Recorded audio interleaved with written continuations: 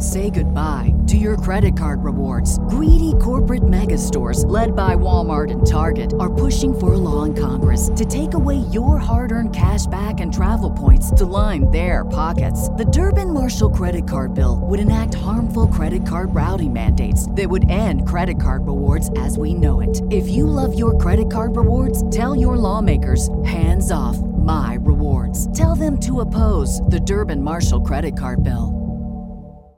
This podcast is a member of the Voices of Wrestling Podcasting Network. Visit voicesofwrestling.com to hear the rest of our great podcasts, as well as show reviews, columns, opinions, and updates across the world of wrestling.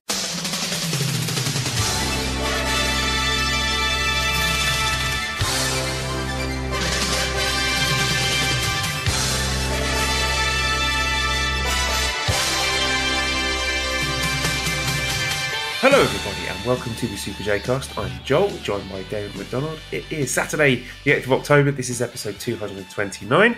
Damon, how are you doing? How's your week been? We're doing good. Nice, beautiful weather today. Beautiful fall day today. Not a cloud in the sky. Cool crispness in the air. It's hockey season has begun. Baseball playoffs have begun. I put $100 down on a champion. Is it Champions League? Soccer. No, that was the championship. Championship. What was it? Sorry, I'm looking now. What, you sent us this screenshot. Norwich against Preston. I'm sorry. I know I follow English football, but I have no opinions about Norwich versus Preston for you. Well, I stumbled across a statistic where. I don't even know. One of those two teams, they just scored, like they had 12 games and they haven't scored 2 goals in a game. So I took the under, and then I parlayed that with a little hockey, which I won. So I just got to root for under 2.5 goals. So everybody, fingers crossed, under 2.5 goals in this game that I barely even know who they are. Maniac. I sent you the text. I was like, I feel How much dirty. do you stand to win? I bet 100 to win. I think it was like 260, 270. So it's not super great odds, but I'll take it. I'll double my money. Fine. So, of course, we had Royal Quest 2 taking place last weekend, which puts us in a bit of a weird situation, Damon, because we don't have it on VOD yet. I assume we're going to be getting it after Declaration of Power. That's from what I've heard. And the reason seems to be that they didn't want to put it on live if they knew they didn't have the infrastructure there to do it justice. But it's still a bit weird having this show that, by all accounts, everyone seems to have enjoyed and people are praising very highly, but we can't talk about it yet. I wouldn't, this is not the case of me wanting to protect people from spoilers, because I don't think the results are anything groundbreaking or mind-blowing that people need to be protected from, but it's more just, I want to see the show for myself before we can talk about it. So I don't want to sort of read off a load of second-hand accounts of people who are at the show, but we have questions about this. So Chris, there's anywhere from your New Japan sources, which of the RevPro guys impressed during Royal Quest and are being looked at being brought over for a tour? I know it's not on VOD yet, but having seen night 1 and heard all accounts, they were working like they knew they were being scouted. Multiverse says, how surprised are you that it seems you won't see Royal Quest 2 until after Declaration of Power? So, yeah, I don't want to comment on anything until I've actually seen the show. So hopefully with Declaration of Power happening on Monday, it would be nice if we could get Royal Quest 2 some point next week.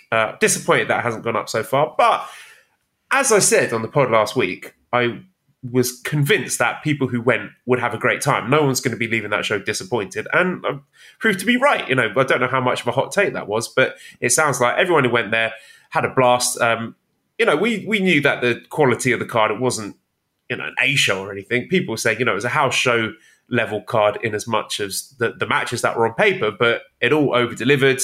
Everyone had a blast. I'm hearing a lot of match of the year buzz about Aussie Open against FTR, hearing great things about Yota Tsuji as well. So I'm excited to be watching the show. I feel, people have written and asking questions about which guy's impressed. I don't want to talk about it until I've actually seen the show for myself. Yeah. Yeah, it would be pretty pointless, right? I mean, and we haven't really heard that much, to be quite honest with you, about anything coming out of there that was, super newsworthy or people getting signed on the spot or who impressed and who didn't. So yeah, we're definitely going to have to see the show because it does feel weird that in this day and age we can't pull it off. But you know what? I'm kind of in the boat of we all know how bad it was the last time, and that's frustrating, especially if you got shit to do and you're carving out a certain amount of time to watch this show, and if it's a poor quality, then yeah, I think maybe that helps fuel fire of you guys can't do anything right. So I'm kind of okay with it. And again, it's not like the world changed with that show. It was a show that they've put on that looked very similar to shows that they would put on in the U.S. With the same results. I mean, I don't think I've heard anyone thumbs down the overall show and the time that they had and the fun that they had and the quality of the show. But in the same breath, again, nobody hit us up and was like, this was Wrestle Kingdom. And we all knew it wasn't going to be. It kind of landed where we thought it would land when it came to fan appreciation for the show.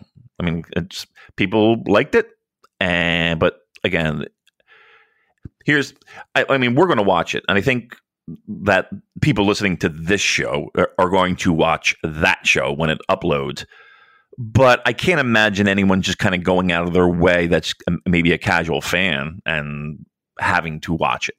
I just don't, and that's the bad part about having things on demand, video on demand, is that if it's not deemed as important or it's not deemed as must watch, then in this day and age, people are going to find something else to do during that time, and it's going to kind of get pushed under the carpet. Now, I will say this.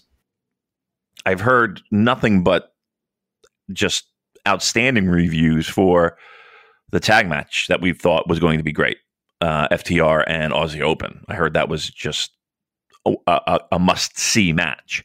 So, I mean, there is that.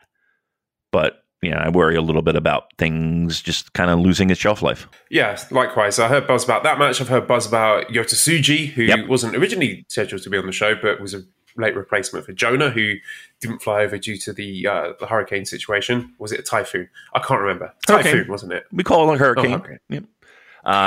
Have you ever seen any? Have you seen any footage of that? I haven't. No. Oof, it was. I mean. Fort Myers, Florida, which is on the Gulf side, the Gulf of Mexico side. They just got fucking destroyed. That hurricane, man.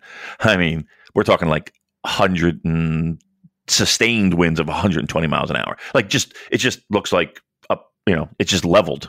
It's just leveled, and the storm surge flooding. Oh my God, some of those videos are so scary. So, hey, if you're down there, I hope everybody's safe. Yeah.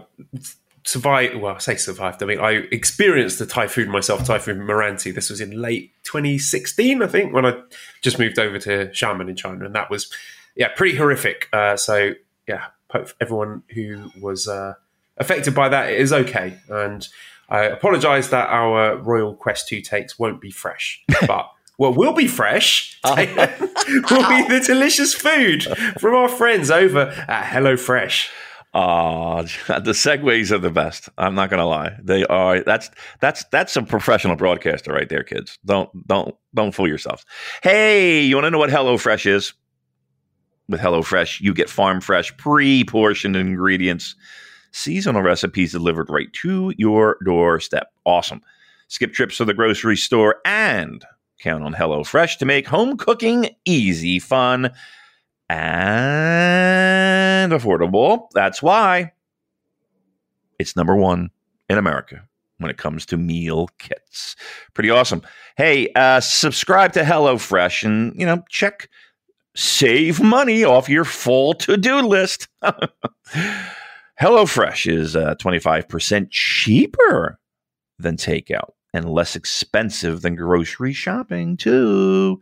You got with HelloFresh, ingredients travel from the farm to your doorstep in less than 7 days. So they're fresh, plus pre-portioned ingredients make cooking a snap. That's what I just did there. A snap. And cut down on food waste. We don't want that in this day and age. So, listen, I know you've been thinking about it. I know it's something that has been on your mind. Save some money. Get that fresh, farm fresh meals delivered to your doorstep. Check it out. I got a deal for you. Why don't you do this? Why don't we do this? I want you. Do we have a link? I'm looking here. I wanted to do something, Joe, but I can't find the link. Where's our... Oh, there it is. Sorry about that. Here's what I want you to do. Hey, go to HelloFresh.com/VOW65. VOW65. Okay. They changed it up on us, Joe. Yeah, they certainly did. Just keeping you on your toes, making sure you're reading the copy. Yeah, I guess so. So it's new, everyone. HelloFresh.com/VOW65. That's a 65. And use the code VOW65 for 65% off plus free shipping. That's pretty cool. All right. So again, magic number 65 for 65% off plus free shipping. It's America's #1 meal kit. We highly recommend it. I use it. I find it to be really good. The food's good. The recipes are fun, easy, simple, with directions. And again, everything's mapped out. An idiot could do it if I could do it. So head on over, VOW65. Put in the code VOW65, 65% off. Now's the time to do it. All right, HelloFresh, you kept us on our toes. And kept the lights on for us with your nice money for us plugging your products. I got that PayPal email the other day. I was like, oh, all right. Oh, yes. Yeah. Making it rain, maybe. Yeah. All right. I'm going to mix it out this week. I'm going to talk Strong first. Wow. So Fighting Spirit Unleashed. Yeah. Because I really enjoyed this show. Let me talk about the first match, which was the DKC and Kevin Knight getting a win over Barrett Brown and Bateman. So DKC pinned Barrett Brown after 8 minutes, 16 seconds with the crucifix bomb. Now, this isn't some massive upset because I think DKC at this point, given that he's got 1 or 2 tours of Japan under his belt, I would say is probably above Barrett Brown in the pecking order. But just seeing a young Lion team getting a win, I think this is 2 wins in a row for them, is something to raise an eyebrow at, I think.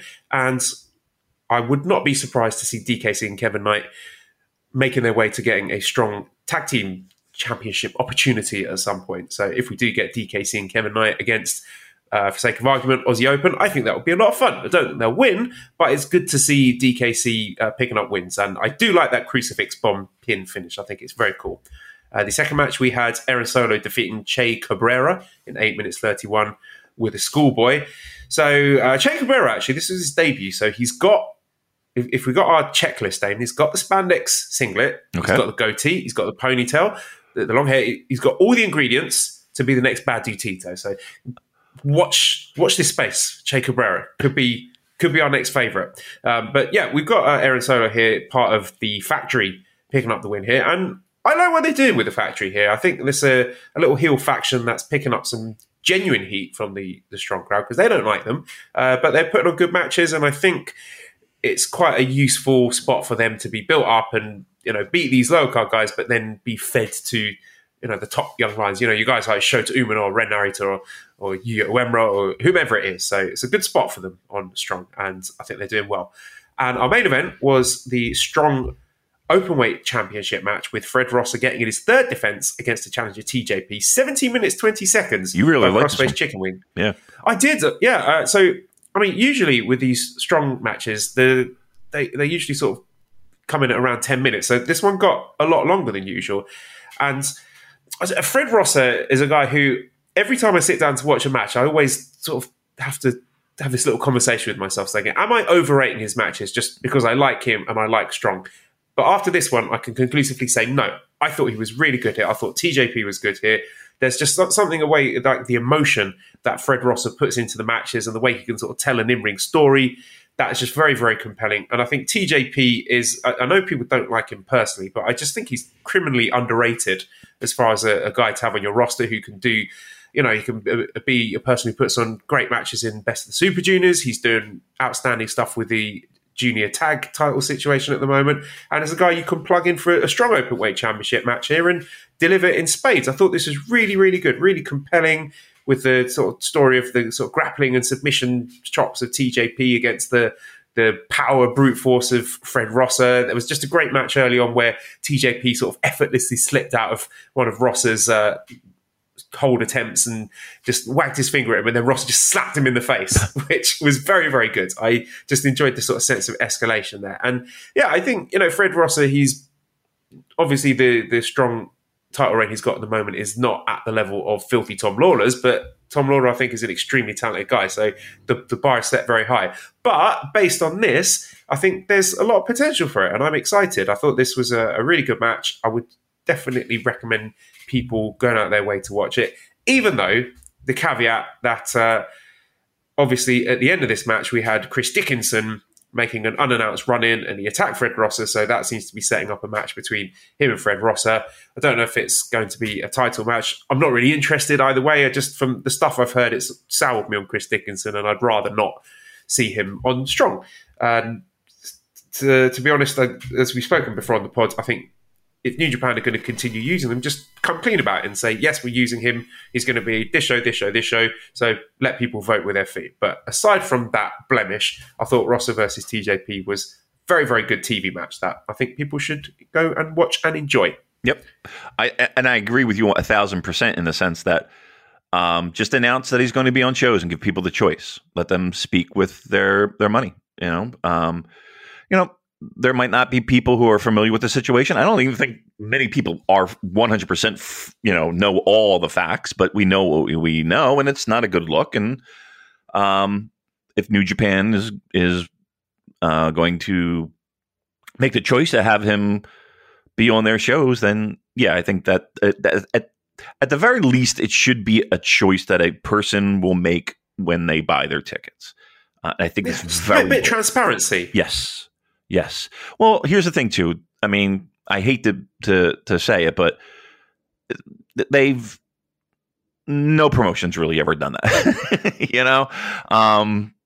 It's just, and that goes back to like the 80s, where, you're always hiding behind cards subject to change, and you don't really always know the complete lineup. You might know headliners, but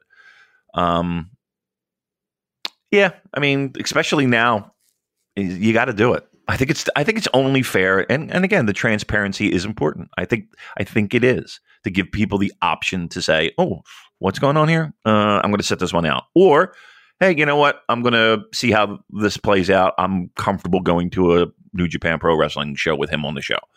Okay, cool. I mean, let people decide that. I think that's an important thing. One other thing I would like to mention is that the episode of Strong that will be released tomorrow, I'm hearing a lot of buzz about the Ren Narita versus Juice Robinson match. So definitely check that one out. Obviously, we'll talk about it next week, but I've heard very good things about that. So keep an eye out for that one. Speaking of Juice. Let's move on. Yes. I'm sorry. Speaking of Juice, what do you think about the...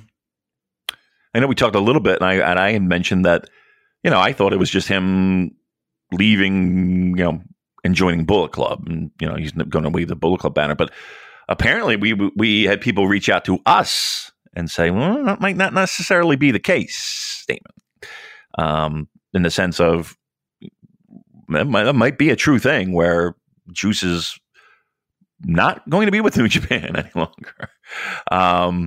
I mean, that could change. That could be very flexible and very fluid.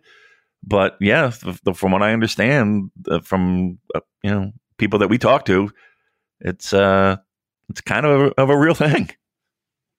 Yeah, it sounds like it could just be, we're not going to be seeing him in Japan regularly anymore. Maybe sort of the odd Strong taping, which will be a shame because I was quite keen on the Rock Hard re-debut, the gimmick, the heel turn. But as I mentioned when we talked about it last time, I think the booking in the G1 has lent some credence to this idea that he may be sort of moving away from New Japan long term. So it's a shame because I was quite excited by the turn.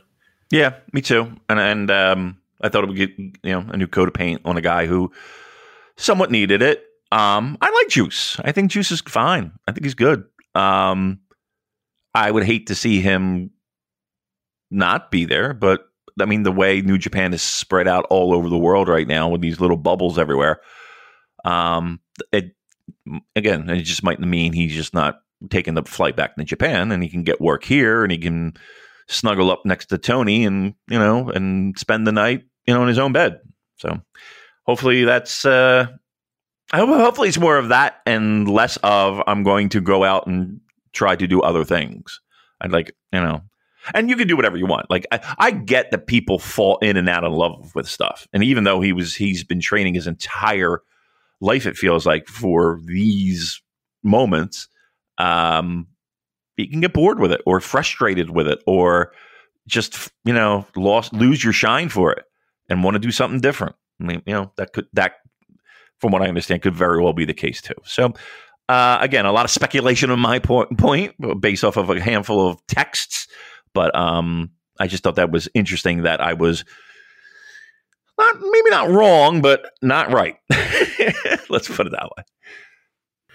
How much do you think this discontent is down to perpetually having to work in front of clap crowds?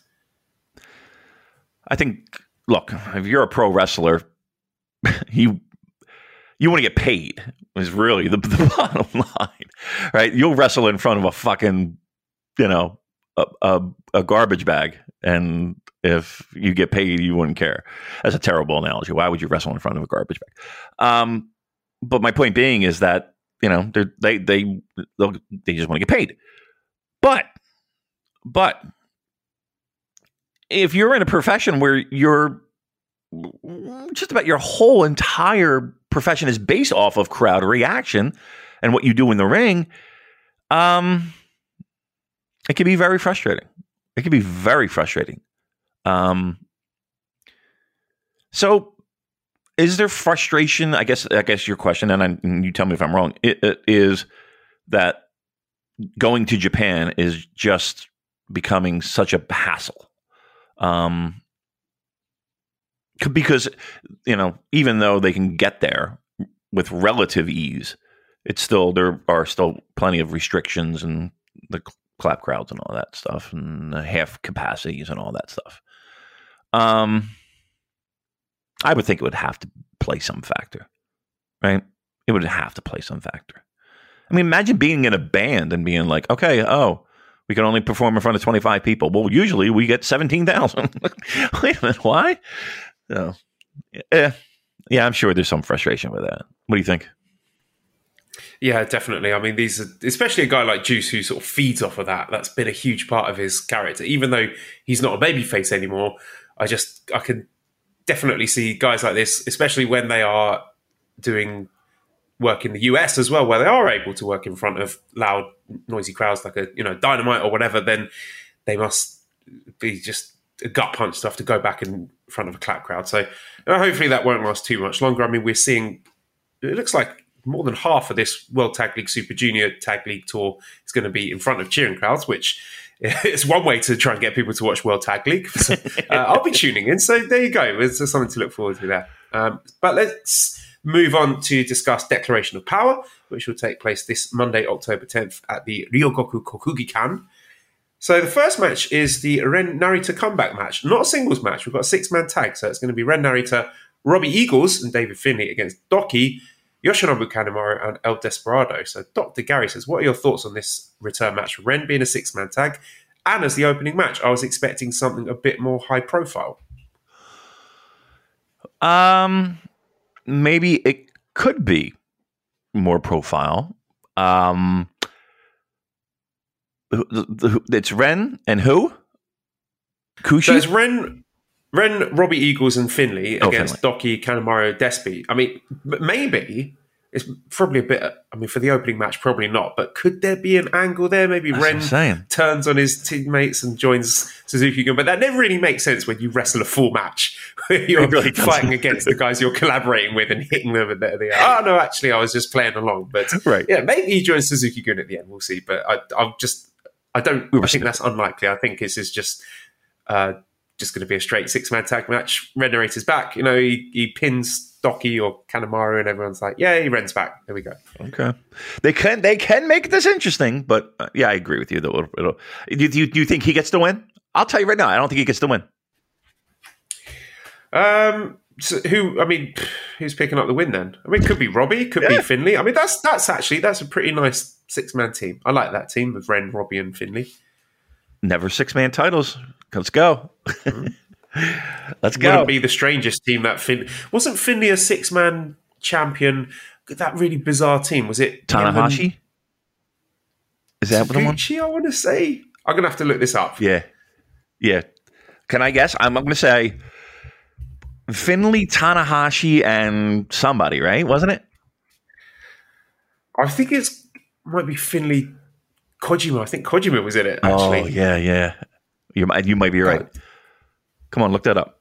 Come on, Google, man. Okay, well, this Wikipedia page, list of never openweight 6-man tag team champions. I wonder how many people have been on this one. Keep scrolling. Oh my God, we've got Tanahashi, Elgin, and Yoshitatsu. Yeah. That's a team. Let's go through the list of those champions. I want to do that. I'd rather do that. Let's go through that list. I want to see some of those names. Good. Inaugural champions, Toru Yano and the Briscoe brothers. Right. Obviously. Fale, Tamatonga, Yujiro. Okay. Yano and the Briscoes again. The Elite, so Kenny Omega and the Young Bucks. Tanahashi, Elgin, and Yoshitatsu. Yeah. Then back to Omega and the Bucks. Then we got Matt Sydal, Ricochet, and Kojima. Wow. That's a team. Vacated, and then the new champions were Finlay, Ricochet, and Kojima. So there we go. That was it. The team I was thinking of. Oh, that's what a bizarre mishmash of people. It really is. Going forward, we've got Taguchi Japan team. There's Tanahashi, Manabu Nakanishi, Arusuke Taguchi. That might be the weirdest one. That one's nuts. Yeah, that's pretty fucked up. Yep. Beretta, Ishii, and Yano. Come on. Well, I mean, they were all in chaos, but yeah, okay. That just on paper, it's weird. Go ahead. The Taguchi, Makabe, and Yano team. You remember that from 3 years ago? Nope. How could you forget? Wow. Yeah, those are the highlights. That's awesome. What a title. I hope they keep that forever. Yeah. I feel like, though, it's somewhat lost its randomness, though. Right? It feels like I like the idea of just again, I don't know, fucking Robbie Eagles and I don't know, Hikuleo and somebody, just this team has got big random energy. Let's bring back the randomness with the team of Narita Eagles and David Finlay. Yeah. Make the never 6-man titles random again. Yes, I'm all in. I'm all in on that. Pick names out of a fucking hat. Let's go. Okay. Second match, we've got Dangerous Tekkers, Taichi and Zack Sabre Jr. against the TMDK team of Bad Dude Tito and Shane Haste. Now, I'm assuming this is just like a tune-up match for Dangerous Tekkers to get them some all-important momentum leading towards World Tag League. But I do have a sort of interesting thought here about this team of Tito and Shane Haste. Now, of course, historically, the more the TMDK team we are more used to seeing has been Shane Haste and Mad Mikey Nichols. But Mad Mikey Nichols, as of yet, has not returned to Japan. So I was wondering if this might be the TMDK team for World Tag League, Bad Dude Tito and Shane Haste. I won't be surprised if it's they're feeling it out, right? I would not be surprised at that at all. Yeah, I mean, it's probably one of the I don't want to say bottom feeder teams that would be in the league, but yeah. I'll tell you what, God bless Bad Dude Tito for now just being a regular part of that New Japan international touring roster. Yep. Yeah. I mean, here's a guy that kind of, I remember when you fucking first announced the name and I was like, who? Like on a Strong taping or some shit. And then away we went. And I just find it amazing how much they trust this guy and put him in somewhat bright spotlight. So yeah, it is. I think it's one of the more amazing stories that, and I think Doki kind of was that to a certain degree with the people who listen to this show, at least, and even outside of that. But I think right now, like Tito's our guy. You know what I mean? Right. I mean, the most important thing is bearing the lead that I was ahead of the curve on all of these guys. No doubt. You are, without question. There is no one else on the interwebs or off that is more dialed into who's making it out of Strong than Joel J. I think it's safe to say it now. I mean, we've listened through half an hour of this crap. The cover's blown already. All right. Oh! You want random teams, Damon? Yes. You want random teams? Third match. All right. So we got the House of Torture, Show Yujiro Evil against. Check this out: Ryusuke Taguchi, Hikuleo, Hiroshi Tanahashi. That's exactly what I wanted. Right. That is it. That is what I want. Fantastic. Okay, that's good. I like that. Hikuleo, Taguchi, and Tanahashi. Wow. What a fucking team. Let's go. I mean, Hikuleo's got to pick up the win here, surely. We've got to get the momentum going. You know, he's got a big Never title match coming up against Machine Gun Carl Anderson. He can't lose this one. So he wins. And then Taguchi, Hikuleo, and Tanahashi, they're in line for a title shot. And we're one step closer to the dream. Holy moly. Look at what we're doing here. We're booking this thing out. Whew. Name another podcast that's going to get you this hyped for the third match of Declaration of Power. Right. None. I'm telling you. Yeah. We like silly things. And when we find that silly groove, boy, we just slide right on in. Fourth match. Now, I'm intrigued about this. Maybe you could enlighten me. But the second match I mentioned, that was Taichi and Zack against Tito and Shane Haste. Mm-hmm. Fourth match is Yoshihashi and Hiroki Goto, the Bishamon team, against Khan on the Cobb, Great Khan and Jeff Cobb. But this one is labelled a special tag match. But the second match, nothing. It doesn't say special tag match. So what is the difference between the second match and this match? Why does this one get to be a special tag match, but the second one is not a special tag match? That is something I cannot answer. I have no fucking idea. I want answers. Someone from New Japan, get in touch. Yeah, I'm curious. Why is that getting the special badge of special? Yeah, I want to know. I want to shop. Well, we want to shop. Tell us why. Tell us why New Japan. Why is this special? We want to shop. Okay, that's enough. Well, anyway, so this, as I've mentioned, we're leading into World Tag League. So these are two established tag teams. Both are former champions. And you may remember earlier in the year, they had IWGP Heavyweight Tag Team Championship match before that championship belt was dissolved and never heard from again. But yeah, it was really good the first time they had a match. Now, this is the fourth on the match of a 9-match card. So I don't think they're going to get necessarily the time or the spot to replicate that. But I'm into it. If they go out there, have a 9-minute match, could be very interesting. And hard to call a winner there. Leaning towards the United Empire team of Khan on the Cobb, because I think they should be the team that's getting the spotlight going into World Tag League. I think they've got to be one of the favourites. But you can never rule out Bishamon. What else are we going to do with Yoshihashi and Hiroki Goto come Wrestle Kingdom? So just that in and of itself is a strong enough reason for me not to discount them from World Tag League. So bit of intrigue going into this very special tag match. It's special.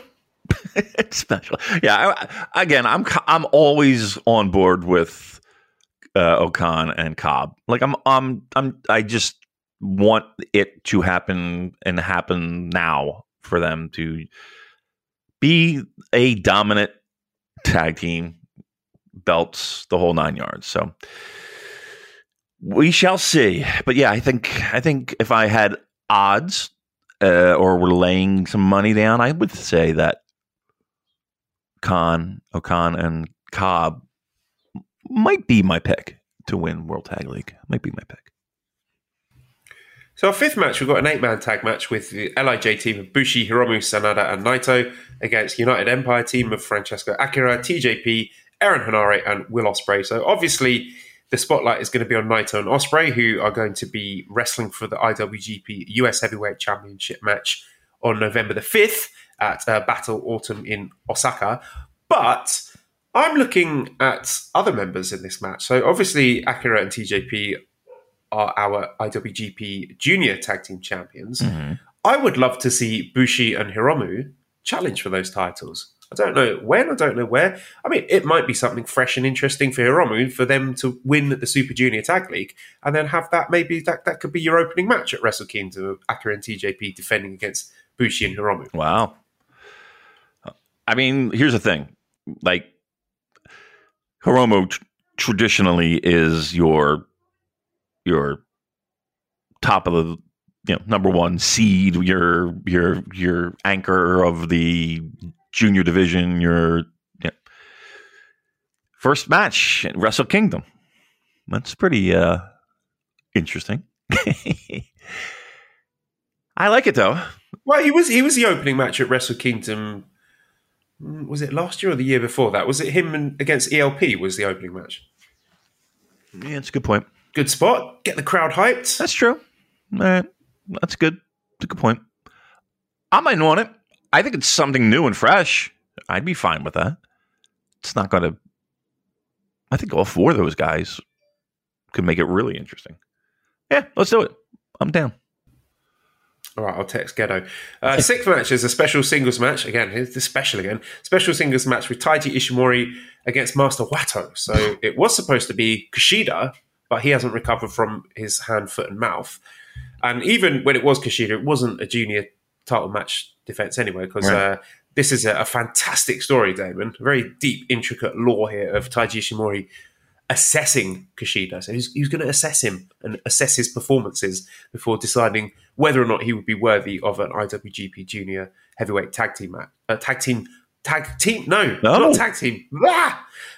A IWGP Junior Heavyweight title opportunity. So Kushida wasn't going to get one, and Wato's not getting one either. This is a special singles match. What do you think is going to be the assessor's assessment of Master Wato? Do we give any chance to our little blue boy here? Blue boy has no shot, right? I can't imagine. It's a singles match against a guy. No. Special singles match. My bad. No disrespect intended. It's important. Yeah. This special singles match. Look at the two guys that are in there. That has me super concerned because as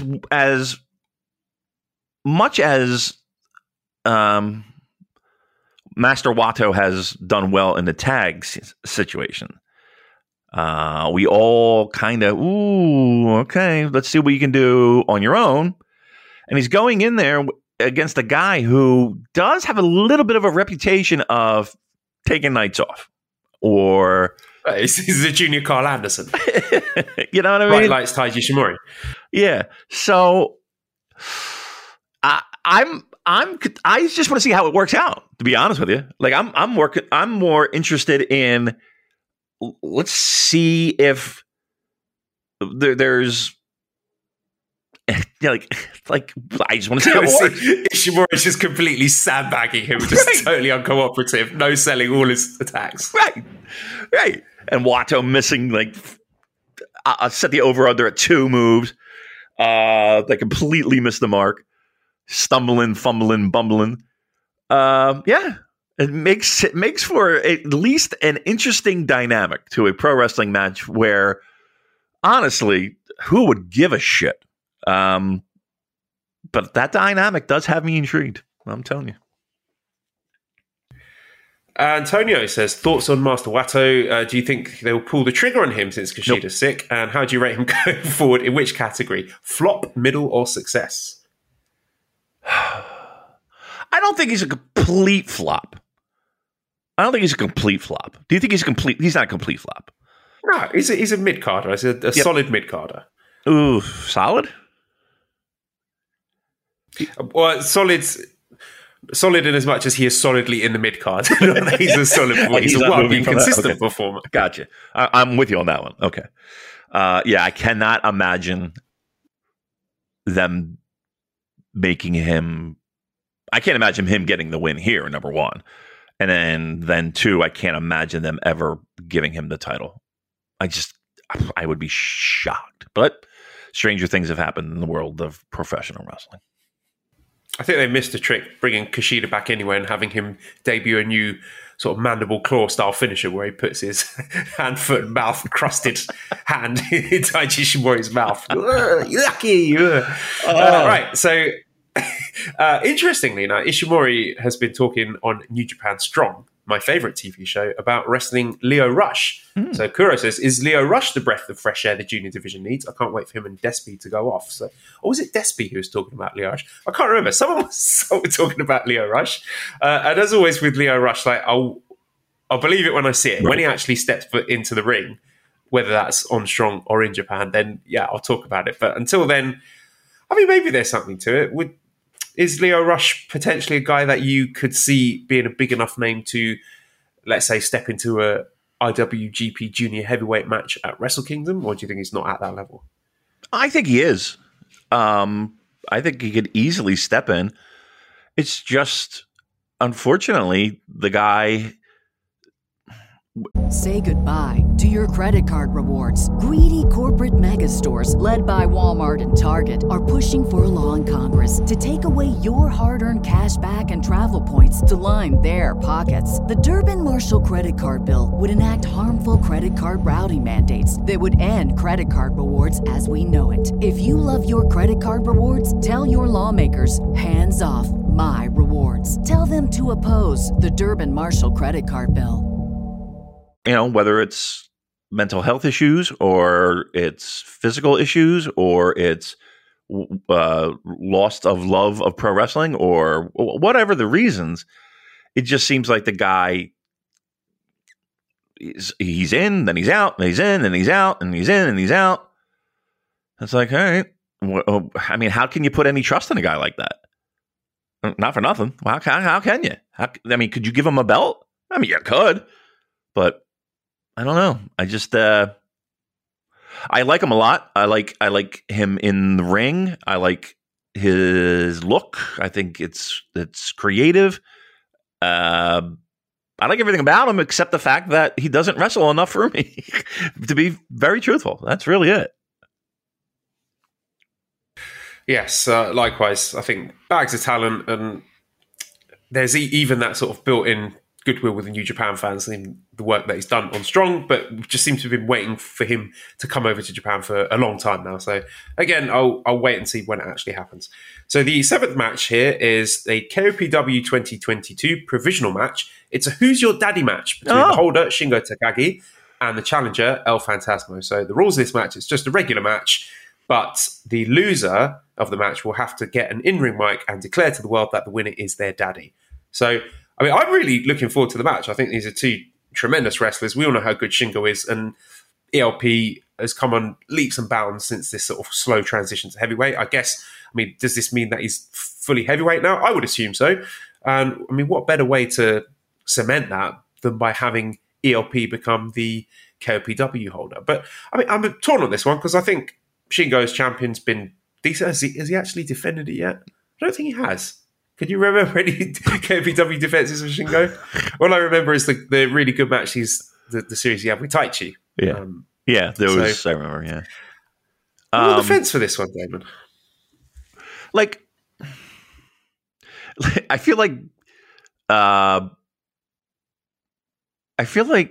we have a little bit of someone's been watching a lot of Memphis tapes lately. I think to have the stipulation involved. It does feel very Memphis-y. But on paper... Let's go the whole hog. Let's do like a sort of Jerry Springer style paternity test and have the loser actually be the winner's biological biological son. That would be a really great storyline. You know, if Dick Togo is as into the sports entertainment as much as people think he is, then that seems to be the natural direction. I say we turn the promotion into the Hustle and just go all in.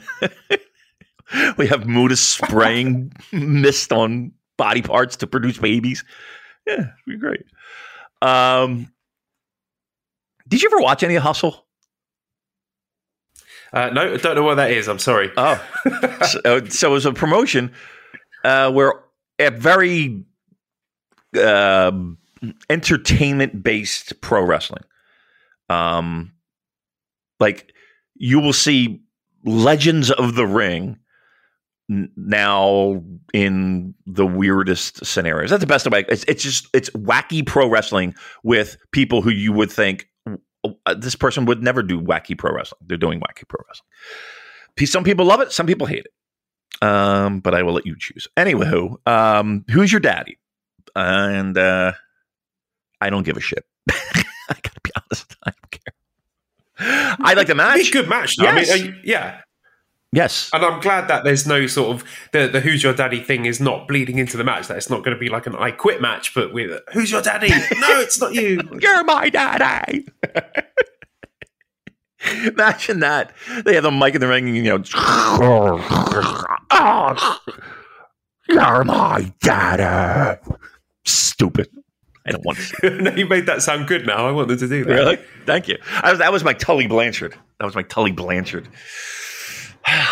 All right. What else we got? Eighth match, special singles match. So we got Kazuchika Okada against Jonah. So Okada can't be fucked defending the briefcase anymore. He's not doing that. He is moonwalking his way into Wrestle Kingdom regardless of the outcome of this match, which I respect.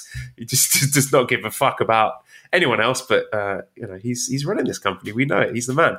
But yeah, I mean, they could have made this one for the briefcase, and I'm not sure.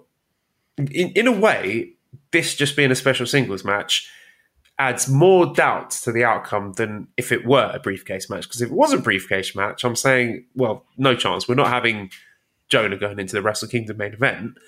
But with it just being a special singles match, why do that unless, I don't know, am I sort of working myself into a shoot here? Do you think there's any chance of Jonah winning this? I see what you're saying. I see where your mind is in the sense that taking out the briefcase and the stipulation gives them a safety net to be able to do a little bit more. They have a little bit more flexibility to do things. I wouldn't be surprised. I would not be surprised if Jonah gets a win. I wouldn't. But then what do you do then? So if you have Jonah who's got 2 wins over the G1 winner.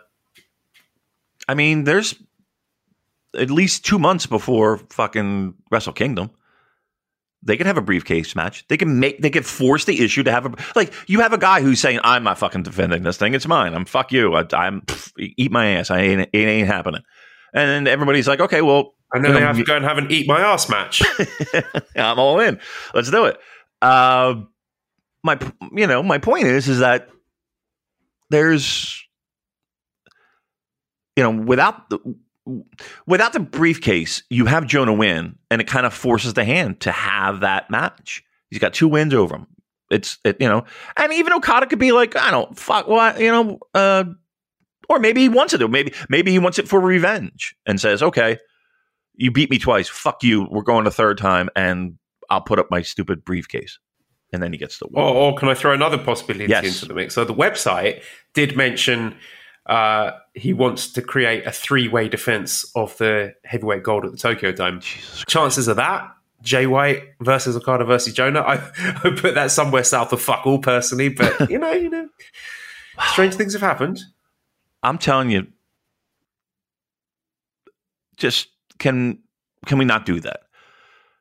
Can we have an epic main event at Wrestle Kingdom and without 3 ways and 4 ways and 9 ways and just I don't know. Stop overthinking it, guys. Stop it. Look, the first step was to be honest. I think that was just like a throwaway line to create some intrigue. That's not happening. All right, well, sure. I don't want it to happen. Please, thank you. All right, that is the last word on Okada versus Jonah. So the main event, our 9th match, is the IWGP World Heavyweight Championship match.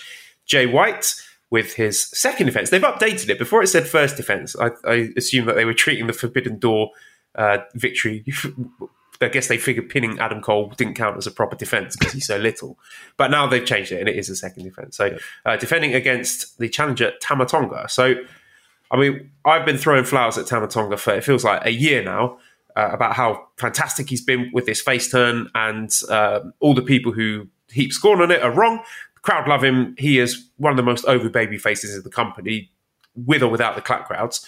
And he's just, I've a guy who is higher in Tama Tonga than most, but even he has surprised me with how successful this has been.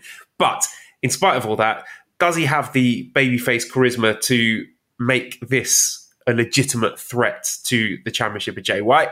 And the answer is no. I mean, I'm not buying Tama Tonga winning this for a second, which does sort of hurt the drama of the match, especially if it's going to go long, as these title matches usually do.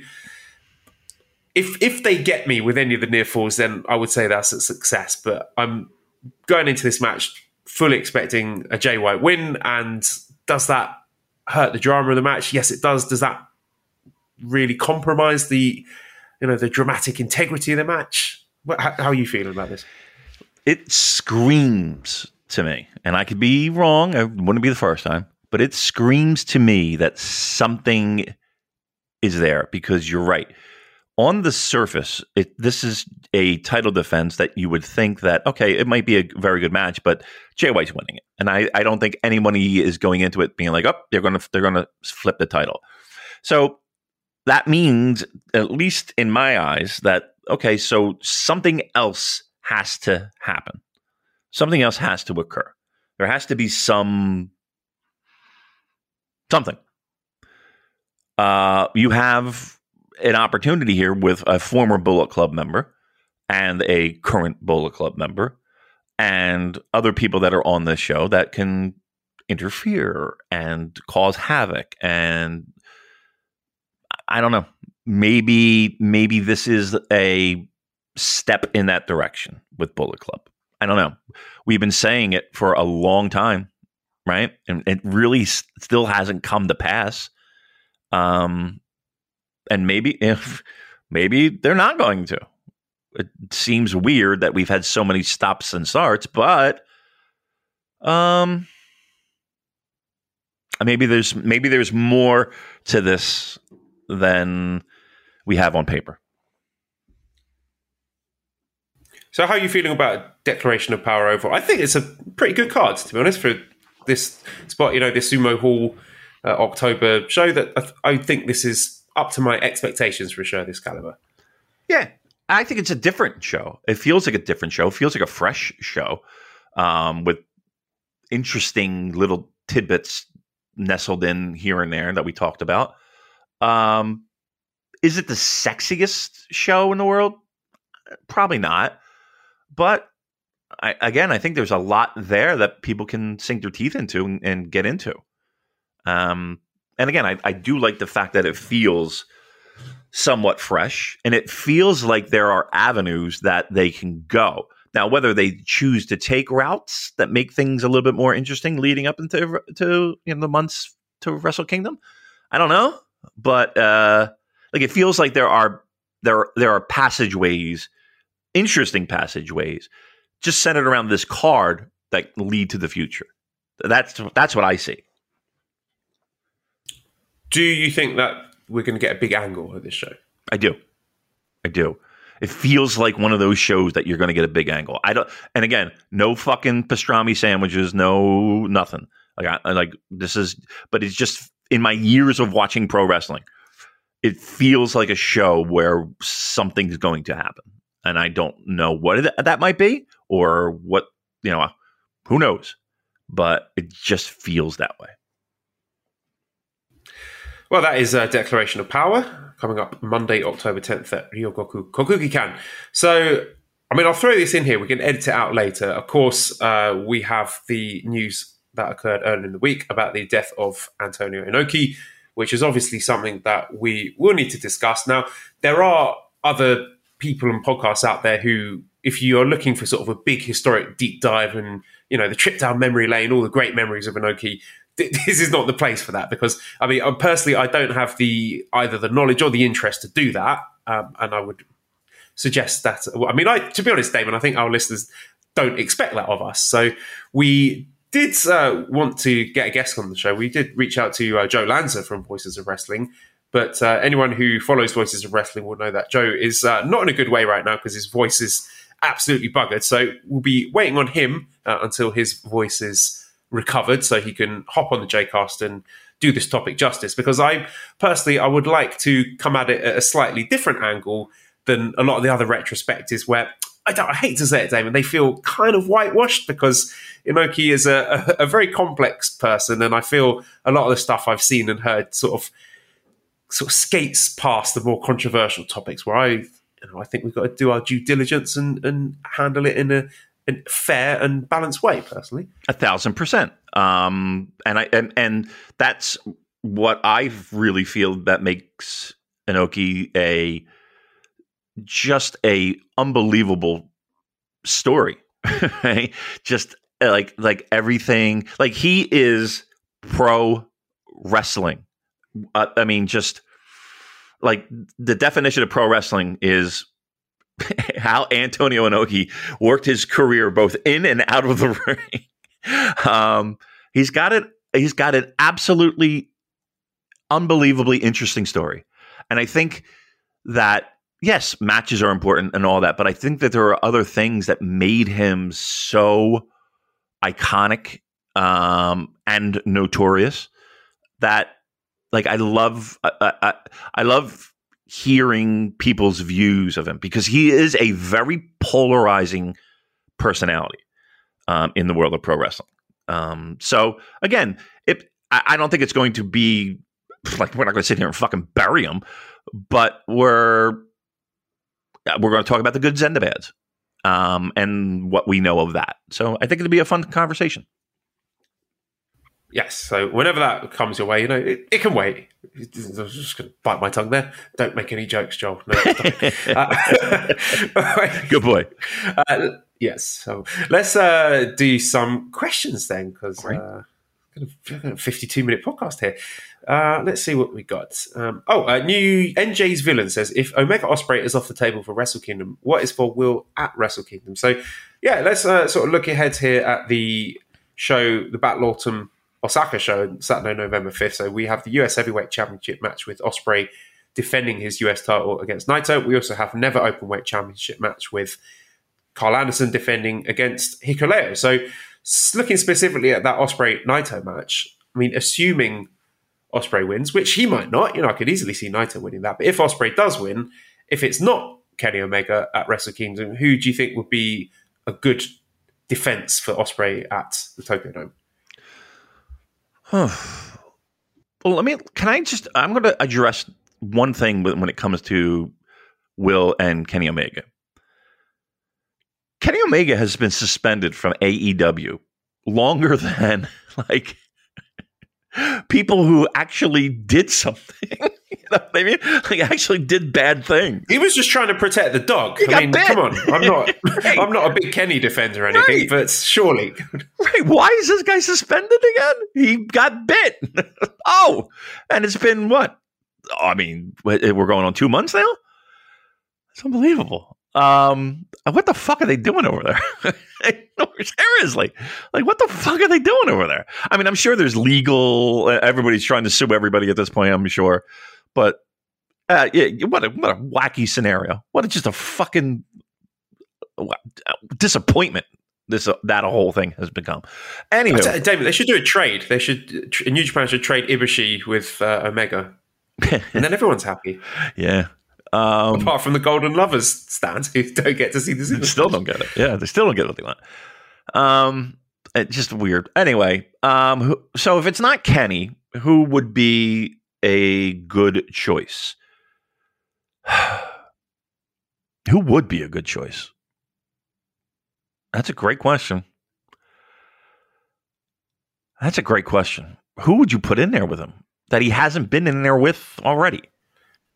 Yeah, I mean, I'm sort of looking for the sort of New Japan roster. I'm scratching my head. I mean, he's wrestled everyone. Naito was the last person, and now he's wrestling Naito in Osaka. Right. So I'd have to think you'd be looking outside the company. I mean, is there anyone on the AEW roster that you think could be a realistic and big enough drawing challenger for him? Well, that's the challenge, right? Because, again, they have that show in AEW has that show on the 4th in Seattle.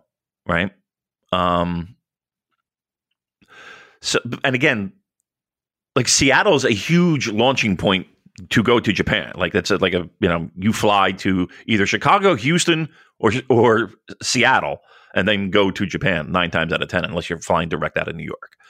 I don't know. Forget the AEW guys. I've got 2 suggestions for you here. Okay, that I don't think he's wrestled. He hasn't wrestled in New Japan. Jonah or Tom Lawler. I think Ospreay versus Jonah could be a lot of fun. Oh, it absolutely could be a lot of fun. That's not bad.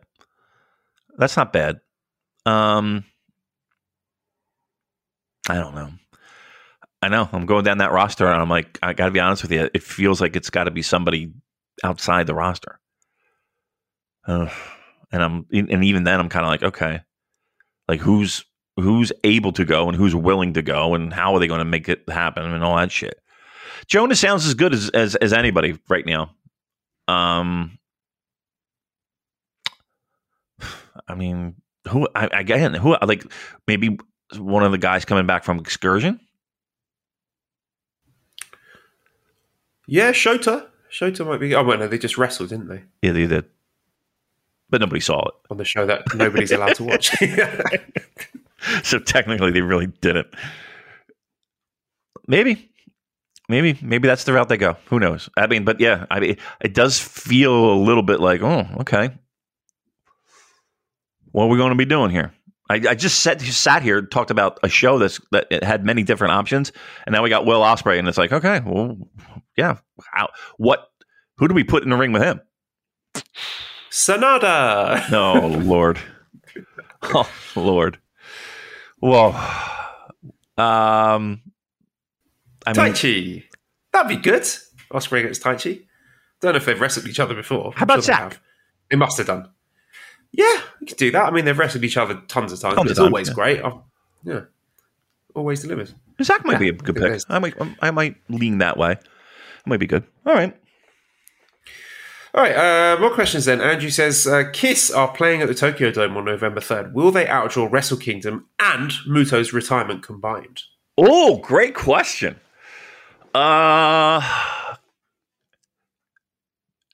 Kiss at the Tokyo Dome. Will it outdraw combined Wrestle Kingdom and Muta? I would think a concert setup has more seats. No, maybe not. Maybe probably about the same, right? A floor. When it's all said and done, between the entrance ramps. See, I say, you figure, even if we go 25 for each of the wrestling shows, that's 50. Is Kiss getting 50 at the Tokyo Dome? Probably. I'm going to say Kiss. I don't have an opinion on that. I will defer to your musical expertise. And yes, Kiss. Let's go with Kiss. Yeah. Go Kiss. Face Collector says, what do you think about Clark Connor's Game Hunter gimmick? Feel like he needs some chewing tobacco or a can of Miller Lite to hammer at home. I mean, I think it's a bit cheesy, but I think it sort of hits that sort of peak spot, the sweet spot of cheesy will continue to get him over with the home crowd in Japan. I guess. I mean, I'm not personally a fan of it. I mean, it's not like he's the fucking Bushwhackers, but yeah, it's just, I don't know. Oh, you should start licking people's heads. There you go. That's the missing piece. That's what we need. I mean, because everyone from New Zealand and Australia do that, right? That's just what happens down there. Everybody walking around in that walk with their hands going up and down and licking people. That's how they greet each other. Clark Connor's doing the hand thing. Yeah. He's got to do the hand thing. Come on. Yeah. I would pay cash money to have him do the little Bushwhacker stroll. Yeah. Yeah. Perfect. It's okay. I mean, listen, it's a hat and fucking a vest. Okay. Whatever. Whatever. Troy says, with the presence of Team Filthy and TMDK in New Japan, if you were given the chance to add a new member to each faction that are based in Japan, so New Japan wrestlers that aren't strong mainstays, who would you add to Team Filthy and TMDK respectively? I mean, I'm looking at unaffiliated guys, maybe David Finlay, or maybe I think David Finlay might be a good fit in Team Filthy, and maybe a returning Young Lion, they could be in the mix. I mean, for TMDK, who would be good in TMDK? Robbie Eagles? I don't know if that's just me being lazy for the Australasian connection. Yeah. Who would I put in there? I would put... You know what would be really cool? And it would never... I mean, it's breaking the rules of even this question, but how about Minoru Suzuki in Team Filthy? Yeah. Right? Yeah, I like it. Well, it's weird, but I like it. I think that would be fucking rad. And,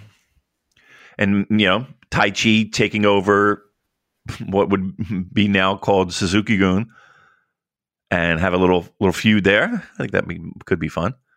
Yeah. Well, maybe Hikuleo would be good in TMDK. I know he's sort of connected with Gorillas of Destiny, but... Yeah. That'd be quite a good fit anyway. Yeah. All right. Classic Catch says, Meltzer is reporting that WWE is looking for, quote, unquote, a big Japanese guy. What guy would you like to see get sent from New Japan to WWE? Can we is there any way we can convince WWE that Luke Gallows is Japanese and get them to send him and Carl back there? Yes. I don't necessarily think that's... Do it like, you remember the Lord Tensai thing with yes. Giant Bernard? Yes. Do that and be like, yeah, it's definitely Japanese. Yep. Certainly. I'll tell you one guy that I would be afraid that WWE has their eyeballs on. And I think he's more of a Vince guy than anything else. And that's Hikuleo. Well, yeah, not Japanese, but right. Yeah, I could see that. You know what I mean? That's one guy. Wasn't it talk as Sanada? Wasn't there Sanada in there? Are you kidding me? They had their eyes on him a few years ago. I mean, there's absolutely zero chance you would ever get anywhere close to being over my God, WWE. No. But yeah, no, that would not be quite fun. You know what? I'd like to see that. Not really personally against Sanada, but it would just be very funny. You can watch it right now. It's called Shinsuke Nakamura. I was about to say a company that failed to get Shinsuke Nakamura over in any meaningful way to just have a crack with Sanada. Correct me if I'm wrong, but didn't we have Kenta there too as well? I'm just saying. Oh, fuck. What a company that is. All right. No, but I would say, I don't think it's any, it's not like it's fucking Hiroshi Tanahashi or fucking, any of the Naito or anybody like that. I think it's somebody that's in, who's to say? It could be fucking, Jake Lee or fucking Kenta Miyahara or, whomever. Like, it doesn't have to be New Japan.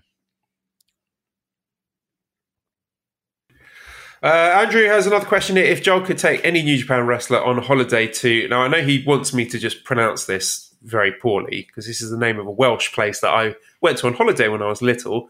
Just going to make a complete fool of myself here. Let me...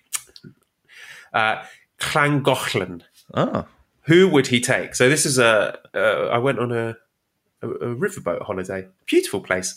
Llangollen. I'll say it again so you can all laugh at me. I would take, because he's got Okada with me because he's good at piloting a boat. So he would be great at navigating the Llangollen Canal. Yes. We'd have a really fun time and play cards. We play Uno on the riverboat and visit lots of nice local pubs, and it'd be a lovely holiday for all. Mikey says, for comparison, Damon, well, Tag League versus Super Junior Tag League. Super Junior Tag League. Super Junior Tag League has good matches thrown in the mix. Like it's. I feel like Super Junior Tag is an easier watch than some of those middle show world tags.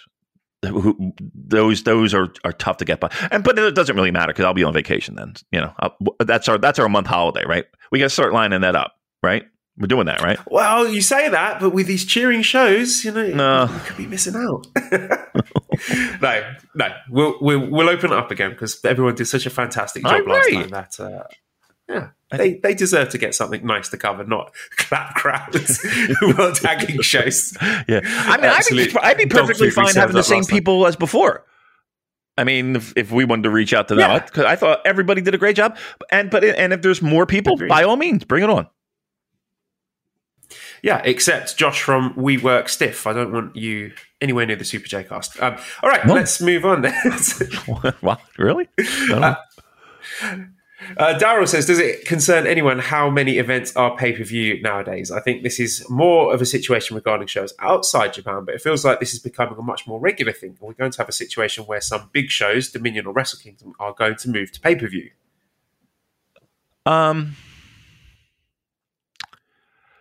So, I mean, I don't think that's going to be the case for the Japanese-based shows.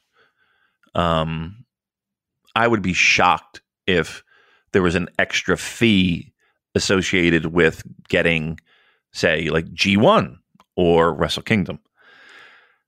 I wouldn't be surprised if that is the future, where you pay for your subscription and then you have to pay X, whether it's $5 or $10, whatever, I don't know, for the bigger shows. That might be, wrestling streaming's future.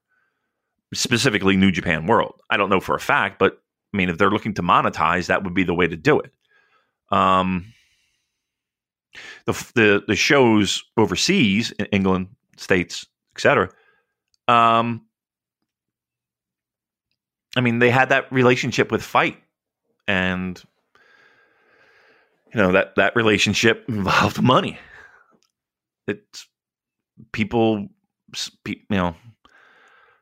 That was a Harrell thing, though, and Michael Craven thing too, right? I feel like Fight was that. But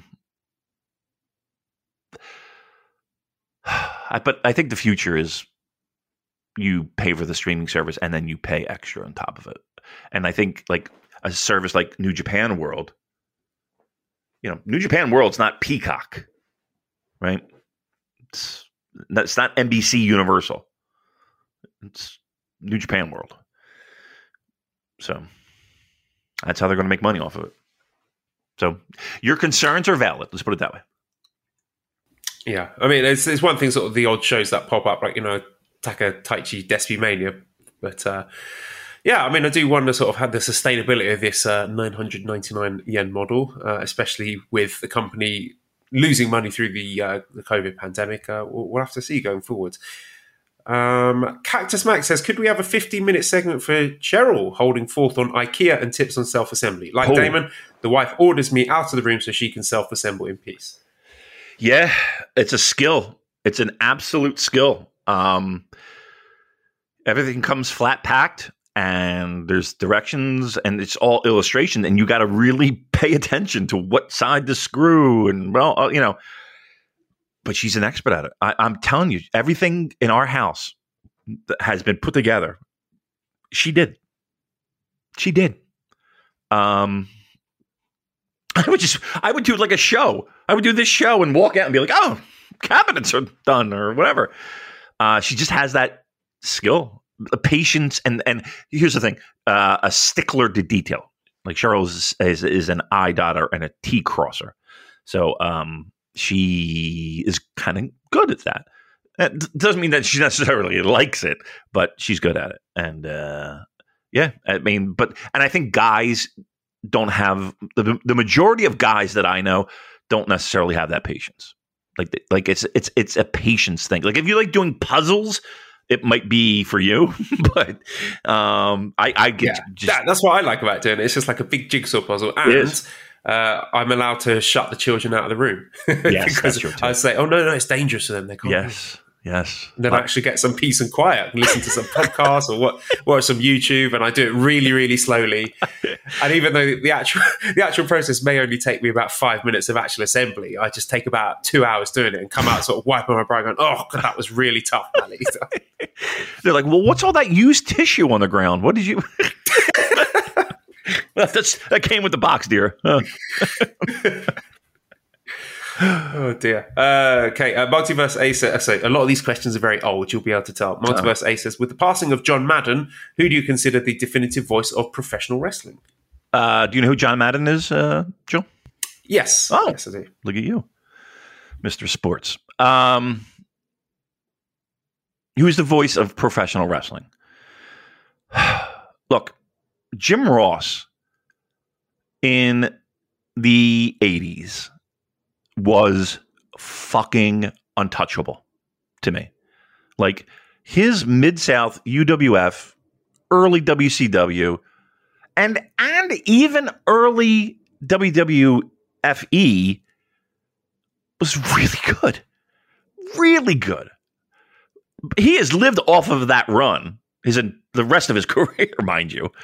But that run that so you're telling me you don't want 2022 JR commentating on a House of Torture, never openweight 6-man tag team championship, dog cage, tornado survival match. Can you imagine, like, if the world just didn't change and he was still doing commentary? Oh my goodness gracious! What a fucking train wreck that would be. No. Who's the best right now? That wasn't the question. That's not the question. Who's the best right now? Look, I think Kevin Kelly's run with New Japan has to be up there. Don't you think? Like, I'm not just blowing smoke because I like the guy. Like, he legitimately, his run with New Japan was some of the best pro wrestling calls, I think, ever. Agree. And then you have to put in... Who else is there? Yeah. And then you have to put in, like, I think, like, there's a guy like Lance Russell who I really like just because he's just like the guy next door. I think that's a solid list. I think Jim Ross is that run. I don't think that's very hard to touch. Very hard to touch. Festive Dwarf says, why doesn't Damon check his Snapchat anymore? I forgot I even had one. I gotta be honest with you. I don't check anything. Every once in a while, I'll go on Instagram. Oh, by the way, have you seen? You follow Mally on Instagram, don't you? Yeah, I think so. Yeah. Have you seen her? You wouldn't have done because you're recording a podcast with me right now and you're a professional. But do you have your Instagram handy? I do. Let's take a look. See, I can fire that up, of course. I'm not going to say my wife's Twitter handle. Oh, here we go. Instagram handle, yeah. Fun on Saturday morning. You turned up. Let's skip that one. Skip it. Skip it. All right. Oh, here we go. Yeah, just here we go. You sitting with the child. Let's get that one. I know there's a lot here. I should have been more specific about which ones I wanted you to watch. That one. All right, now we're at a park. We're in a car. Let's get that one as well. Oh my goodness gracious! All right, sorry. It's better result in a boob. Let's see here. All right, now we're back. We're still driving school. 911 driving school. Oh, look at you all. Let's get that. Just keep going until we're back home and Arthur's in his pajamas. Okay, let me keep going. How do I skip? Do I just swipe? Oh my God. I think you just touch the screen and you can skip. Okay. Oh, thank you. All right, so we're building now. All right. Oh, we're home. And we're walking. We're walking. Look at him go. Look at this monster go. Oh, my God. Oh! No sold it like a champ. The second coming of Tomohiro Ishii. He is. He's adorable. Little guy walking around now. My God, you are screwed. I know, right? I like your place. There you go, the future IWGP mixed gender tag team champions. Yeah, no doubt. Esther and Arthur. Yeah. Oh, now he's tired. He's just lying on the floor. Yeah, we just died. I like your house too. I like your apartment. I like the way you have it set up. It's very spacious, very open, very clean looking. Very nice. You'll have to come over sometime. That's that plane ride, my friend. That's that plane ride. When they invent teleportation, I'm all fucking in. I do want to go back. We were talking about Japan the other day, me and Cheryl. We're like, it'd be great to go back. Yeah, we're thinking about it as well. With if we do go back to the UK permanently from next summer, while we're in Asia, we're thinking, should we get in one last trip to Japan? And this is going to be sacrilege, but I was thinking, if I do, let's say we go to Japan over Christmas, I'm not sure I want to go to Wrestle Kingdom. Right? Is that terrible? I mean, it really depends on a lot of scenario, but yeah, I mean, trust me, Cheryl doesn't give a fuck. She would be like, I don't want to go. I'm good. It would be weird to not, but honestly, I think a lot of the things that we were talking about really didn't involve any type of wrestling. So I don't know. It would be interesting. Let's just put it that way. But yeah, if you should definitely, you're 3 hours away. I mean, what the fuck? Yeah. Yeah, I would be booking that right now. Fuck it, I'm going to do it. I'm treat telling myself. I deserve it. I'll be so jealous of you, you fucker. Well, you're eating that delicious. Oh, I will be jealous. I will absolutely be jealous. All right. What else we got? We done? I mean, listen, I know we thought maybe Lanza was hopping on today. We weren't quite sure. I don't know. He's not coming on today. Yeah, he's not. He's sick. His voice is absolutely buggered. Like anyway, he did a little audio update. Like, it was like 3 minutes long on the Patreon, and he sounds horrific. There's no way he's going today. Maybe next week. Maybe next week we'll do it. Yeah. I feel bad because every time it's like there's always like we've wanted to have him on. He's never been on, has he? No, he's never been on. But like when you were away, he was one of the guys.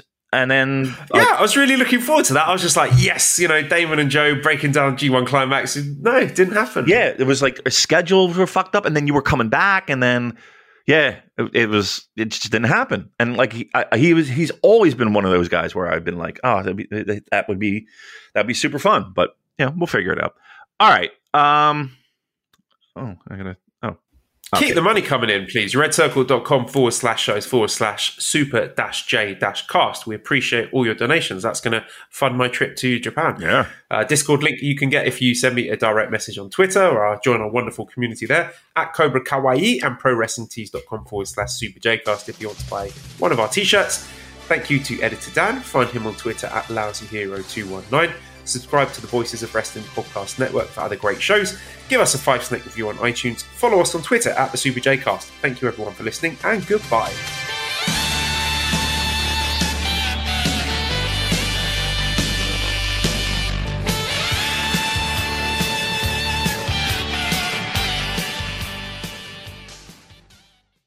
Say goodbye to your credit card rewards. Greedy corporate mega stores, led by Walmart and Target, are pushing for a law in Congress to take away your hard-earned cash back and travel points to line their pockets. The Durbin-Marshall credit card bill would enact harmful credit card routing mandates that would end credit card rewards as we know it. If you love your credit card rewards, tell your lawmakers, hands off my rewards. Tell them to oppose the Durbin-Marshall credit card bill.